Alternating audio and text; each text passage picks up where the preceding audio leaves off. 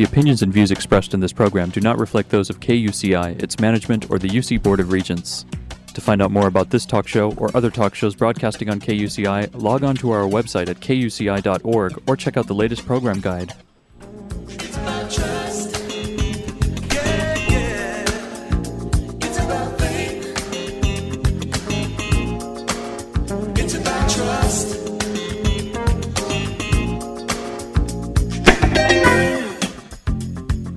You're listening to KUCI 88.9 FM in Irvine and KUCI.org on the net. Welcome to Prescriptions for Healing Conflict. I'm Lloyd, I'm the show's engineer, and your host is Mari Frank.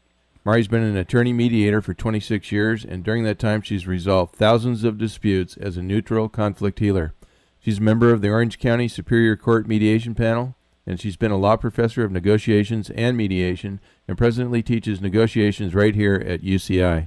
She's the author of Negotiations Breakthroughs and co-author of Stepping Stones to Success and several other books. To listen to previous interviews, see upcoming guests, download podcasts, and learn more, visit www.conflicthealing.com. So, Mari, what's your show about today? Well, Lloyd, today our show is about turning conflict into peace of mind. And I've been reading this book, that's the subtitle of it, and it's called The Conflict Pivot, Turning Conflict into Peace of Mind by Tammy Lenski. And I have been following through her emails. I've been following her and found out about her new book. And she didn't know this, but, we have actually kind of met through the Association for Conflict Resolutions online. And so it's so much fun to get to know people on the other side of the country. She is from New Hampshire, a cute little state on the East Coast. So let me tell you a little bit about Dr. Tammy Lenski, who helps people resolve conflict in business and personal relationships. And she specializes in simple, everyday conflict resolution practices that create really powerful shifts and lasting results. Tammy's worked with thousands of organizations, couples, and individuals worldwide as an executive coach. She's a speaker, a master mediator, an educator, and an author. And prior to founding her own firm, Tammy had more than a decade of experience as a college dean and faculty member. And she was also the founding faculty member of the Mediation and Applied Conflict Studies graduate program at Woodbury College. She's the author of 2 conflict resolution books. Her first one was Making Mediation Your Day Job, and this new one that I've just about finished and I love, called The Conflict Pivot, which was just recently released. And she's a member of the Association for Conflict Resolution's Academy of Advanced Practitioners. And in 2012, she received the association's prestigious Mary Parker Follett Award for innovative and pioneering work in the conflict resolution field. So I'm really so thrilled that she's joining us from the East Coast. Thank you so much. We sure appreciate having you on the show. Hi, Tammy. Hi, Mari. It's a pleasure to be here with you. So first of all, why don't you tell me, how is it that you decided to write this book? Oh, well, I wrote this book. I've been writing this book for a long, long time. I decided to do it years ago, and it really came out of a series of circumstances. I kept hearing from both clients and graduate students that I had in class that there are really, really a lot of terrific conflict resolution books out there, but when push came to shove, they couldn't remember it all. And one student said to me, and I quote him in the book, his name was Craig, and he said, "Can't someone just show me 3 things? I can remember 3 things. And what are those 3 things that would get me most of the way there?" And that really stuck with me. And so that was really sort of buzzing around in my mind, and I was really trying to do my work with clients really relies a lot on people finding their a different path through the conflict, because they're in an ongoing relationship. They're in a relationship that either has to continue or they want to continue. And so there's a lot of self-work involved in that for folks. Yes. And so I was really looking for a way to help someone think about a conflict and approach a conflict that allowed them to make incredible progress, sort of regardless of what the other person was willing to do at that moment. I wanted people to sort of take their power back and figure out how to find their own peace of mind without worrying all the time that everything had to be sorted out, every T crossed, every I dotted, So that was sort of in a nutshell what was the genesis of this book years and years ago, and I've been working in the years since developing this approach and using it with my clients and testing it out with my graduate students and getting feedback and moving it from there. And having the chance to practice it has really made it even better, I'm sure. And I think about when I'm working with clients myself in mediation, and if they stay in that same position where they're thinking that they can change someone else, it's hard enough just to change yourself, let alone try and even think about changing anyone else. So that's where your real power is. If you can change yourself, shift, like you talk about pivots, just shift your own thinking, that in essence really helps to change the whole resolution, or at least the whole way you look about something. So why do you disagree with the common advice, don't take it personally? People always say, well, don't take it personally. Yeah, right. It's not terrible advice. To say don't take it personally makes tons of sense, and it's useful, but I don't think it's very doable in the midst of conflict. Yeah. I don't know about you, but if someone says to me, if I'm sort of in the throes of a conflict, and someone says to me, oh, don't worry about it, don't take it so personally, nothing miraculously happens. The heavens don't know, the sun doesn't suddenly shine, and the angels sing, and suddenly I don't. So my experience is that telling someone not to take it personally is premature advice. They have to do something else first before they can get there. Right. And that thing that they have to do first is almost counterintuitive, and that means they have to get closer to they almost have to take it more personally. Right. I always say to folks, conflict is very personal. We feel it in our gut. We feel the pain of it in our hearts. We see how it messes with our minds. And so to pretend that it isn't personal is sort of missing the point. Right. Yeah. And it's like, Fisher and Urey, who I studied with when I did my postgraduate at Harvard, they have that separate the person from the problem. And it's hard to do. It's hard to do because you do feel personally that you're attacked. So, I've developed a little thing myself where you first get in and feel. If you feel that knife in your solar plexus, first feel it and then release it. And then, get your head together because I think emotionally it's hard, right? It's the emotions that are hard. Once you can deal with that emotions before you speak, like they say, there's a wonderful quote that I heard by, I think the guy's name is Pierce or Bierce, and it's speak when you're angry and you'll say the best speech you ever regret. Yeah, Ambrose Bierce. Yes, I know that's right. Thank quote. you. Yeah, I love that one because that's what I tell people. You may feel it. You obviously somebody says something to you and it just your knee-jerk reaction is you want to do something, but don't. Just hold yourself back, feel it, and then get yourself clarity, and then you can do it. But it is hard to take something that someone says to you that's really an affront that gets to you. So you're right. Well, I think what happens, too, is if someone is trying not to take it personally and they're not, and they're failing, then they sort of add more injury onto it for themselves. Then they feel bad or that they can't pull that off, and right. they don't know why.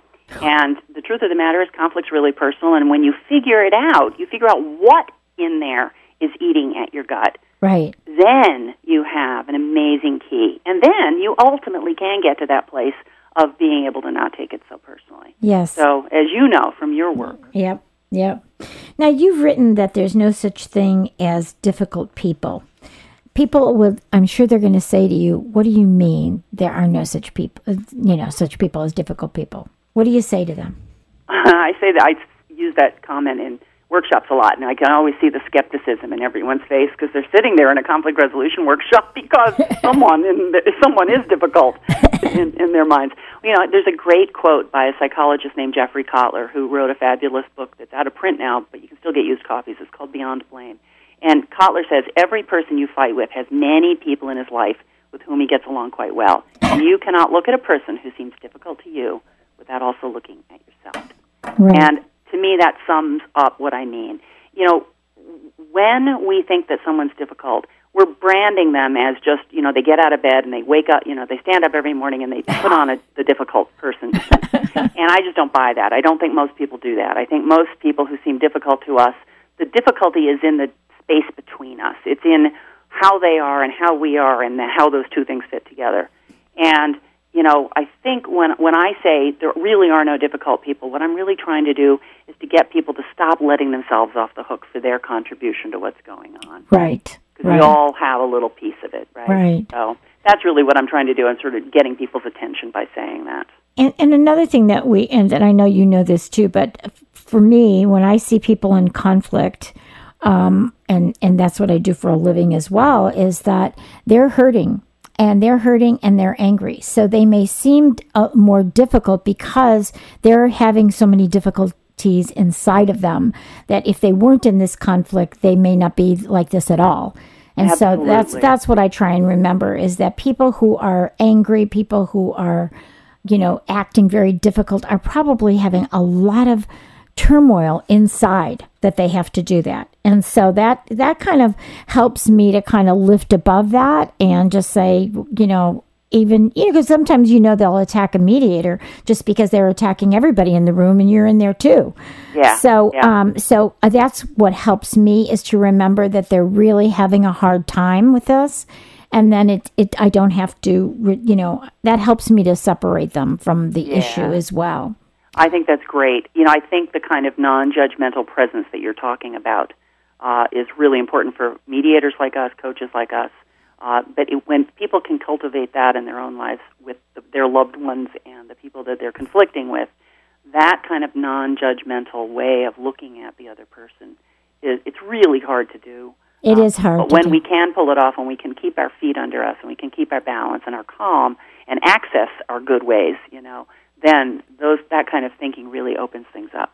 Right. And we're also not going to be embarrassed by something that we say later. It really puts us at a place that's more centered and more calm, as well, as if we can see them in a different way. And then, of course, sometimes just that energy shifts the other person too. Oh, absolutely. Which is Absolutely. beautiful. Yeah, if you can do that. So that's what I try and do in my marriage. Me too. And so sometimes, and in the past, and not so much lately, but in the past, my husband would say, "And you're a mediator?" Yes. I sometimes say that to myself. I slap my hand on my forehead and say, "Oh my gosh, I hope no one who knows me is looking right now," because I would have to have fraud tattooed on my forehead. That was partly also, it was really self-serving of me to write this book, because I was also trying to figure out what are some simple, straightforward things I can do when I'm caught in the midst of things. Yes. That help me bring my best self to that moment. Yes. When I've lost my balance, and and help me get it back. And that's true. Good for marriages, for sure. Yeah, we're human beings, and I laugh about the saying, "We teach best what we need to learn." Yeah.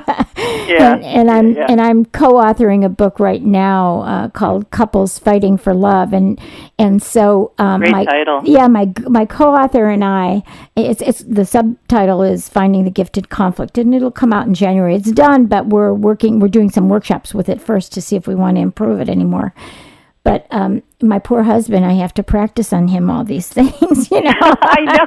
My husband, as you know from reading the book, I use him as an example, or us as an example, a number of times in the book. And someone said to me, how did you get him to agree to that? And I said, he's long-suffering, He's incredibly patient. And he had the right to nix anything that I put in there that he didn't want. Right. But I'm always experimenting. A lot of the pivots that I developed really were experimented on in some of our own disagreements. Exactly. They were put to the real test. Yeah, and so we have to do that. So my co-author and I would say, well, okay, so we're talking about this. Tell me how that would work with Ingrid, How would that?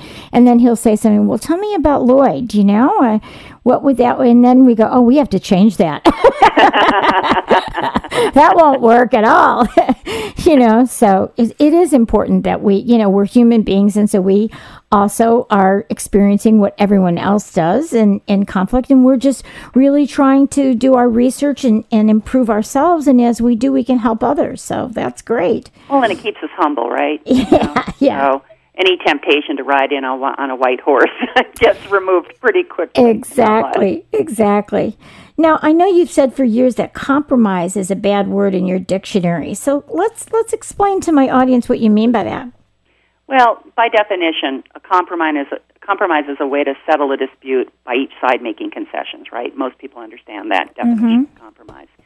And again, a lot of my work, my orientation of my work is people who are in ongoing relationship. They work together, they're business partners, they're couples, they're family members. And it's generally, I think, a bad relationship strategy to resolve disagreements by starting with compromise. Compromise is the fallback position. Right. Compromise is where you go if nothing else works out. But there are lots of other ways to resolve that don't involve starting with what you're going to give up. Right. Right? I've heard Ellen Langer, who's a great Harvard psychologist, has written a number of really fabulous books. I heard her interviewed on NPR a few weeks ago, and I was so happy. I was jumping up and down, figuratively because I was driving. She said, I'm against compromise because it's an agreement for everybody to lose. Yes, and it's I thought, lose-lose. Yes, that was the most succinct way. I wish I had found that way to say it. Yeah. I think what most people, when people say, oh, you know, in marriages, in the workplace, you got to learn to compromise, I think what people are really trying to say there is that individuals should be flexible. They should be willing to occasionally give up something for the sake of the other person's desires or needs. And that, to me, is very fair and very reasonable and a good way to navigate a relationship. But the act of negotiating the problems and navigating the problems should not start with compromise in the traditional sense, which is I'm going to make a bunch of concessions, so I'm going to ask for more than what I want because I know that I'm going to have to trade off. I think that ultimately that leads a lot of little pockmarks in relationships, and it's really hard to heal those back up over time. Right. It's like that old adage that was in, the story about the orange. The two kids are fighting over the orange, and one way to the compromise is cut the orange in half. But in reality, if one kid wants the inside to eat and the other one wants the outside for an art project, everybody lost. Exactly. So it's getting back down to, what do you really want? What are the interests that they have? Because sometimes my interests can be satisfied at the same time yours. We could get all of our interests satisfied. So that's what people kind of forget about. They think that you have to cut the orange in half. Right. Yeah, well said. Okay.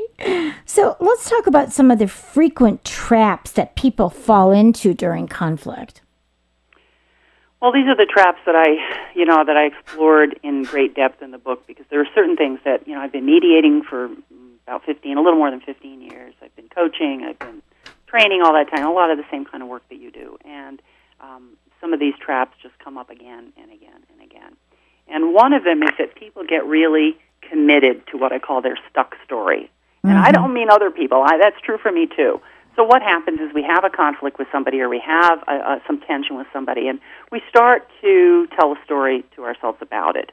We go into a coworker's office, we sit down, and we say, let me tell you what just happened. And then we go home and we say to our partner, hey, let me tell you what happened today. And we call our best friend and we say, let me tell you what happened. And we think about it in the shower or our morning run or even during yoga when we're not supposed to be thinking about those things. Right. We think about all of these things. And what we're doing inadvertently is we're practicing our story. Yes. And what happens, I think, I say it's like the movie trailer of the conflict. Yeah.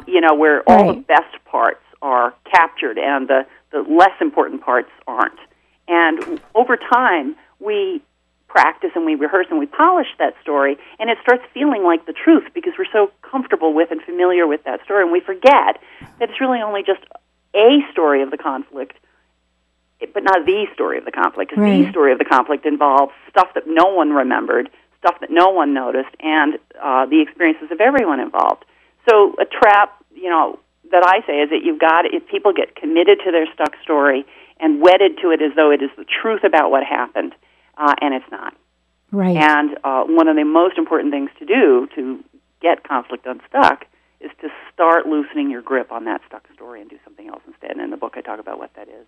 Right. And to be stuck in the past, you talk about being in the present and looking toward the future.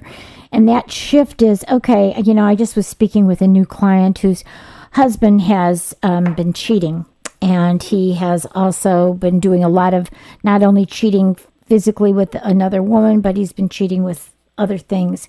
And so, she's been talking about this story and going on and about this story. And I said, and then she said, my children are really hurting. And I said to her, it's time to let go of that story and look at all the good that you are going to have come out of this. It's time to think about the blessing in disguise. Were you really happy in that marriage before this all happened? No. Okay, so let's, it kind of getting people to look at the past and letting go of that past and looking at the positive of what's coming now and in the future. And that helps because that deflects a lot of the conflict that we don't have to talk about when we get to mediation, all the bad things that he did, It just... Well, exactly. Yeah, because that's a waste of energy. And then the more you talk about the story, the more you get aggravated about it, right? Right, absolutely. We're feed the beast. Exactly. And the past, getting stuck in the past and spending a lot of time sort of mining the past for all that went wrong and all that the other person did that wasn't right, and maybe what you did if you're good at self-flagellating, all the things you wish you had done differently. And, right. I always say to folks, it's really hard to face forward and walk forward when you're looking over your shoulder. Yes. The stumble and the fall are inevitable. And conflict is what happened in the past, but conflict resolution is really about what you're going to do from this moment forward. Yes. And that's why I like mediation so much better than litigation. Litigation always looks backward. Whose fault, right? It always looks at the past, and you stay in that story, and you stay in that stress and all that. Whereas mediation says, okay, it is what it is. What are we going to do now? What are we going to do now to change it, to make it better, to get this thing over with? And so that is really, for those people who are listening that kind of wonder about, there is really no conflict resolution when you go to court. There is maybe an end of the suit, but it's not conflict resolution at all. Yeah. Let's talk about the name of the book is The Conflict Pivot. So can you talk to us about what is a conflict pivot and what the three, kind of give us an overview of what the three pivots are? Sure.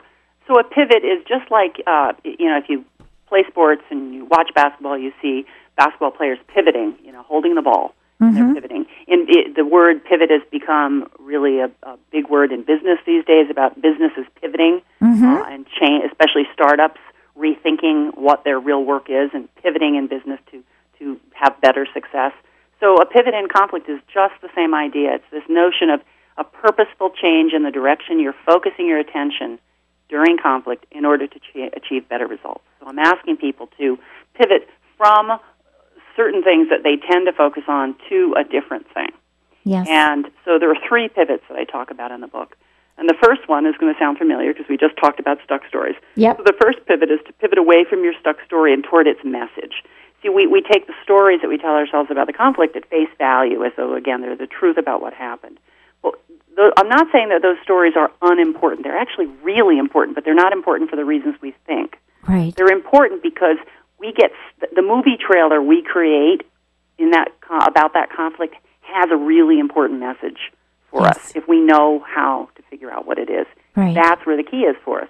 So I want people to pivot away from the commitment to their stuck story and even telling their stuck story. Sometimes I say to a client, I don't want to hear it anymore. Yeah. Now, it's the 20th time you've told me a version of that. It's time to stop. Right. And I want them to pivot toward figuring out what the message in that stuck story is. Right. The second pivot. And I just want to stick with that because that's such an important thing. It's just like when you want to look at history, you look at the history and what did I learn from it? What was the lesson from it so that I don't repeat it again? It's like we look at history because we don't want to have the same thing that we had in World War II. We don't want to have a Hitler again. So I think it's really important to look at it, understand what it is, have the lesson from it, and take that lesson forward, right? Well, I think of the message in our stuck story as very different from a lesson, and it's probably just semantics. But if I ask a client what the lesson that they get from the conflict is, it's tempting to have a martyred response. Oh. My lesson is that I'll never marry someone like him again.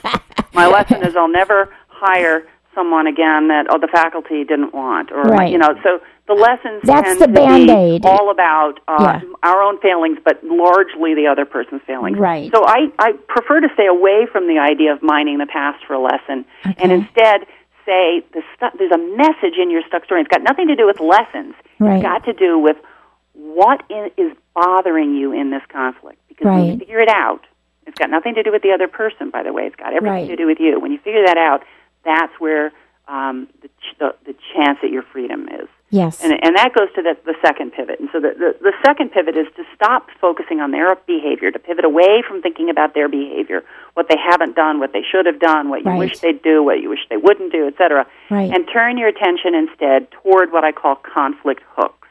Right. So a conflict hook is a part of your identity that's been snagged in the conflict. And this is a really important concept because when I say conflict is really personal, there's something identity related to it. Many of the conflicts that I deal with for people who are in an ongoing relationship.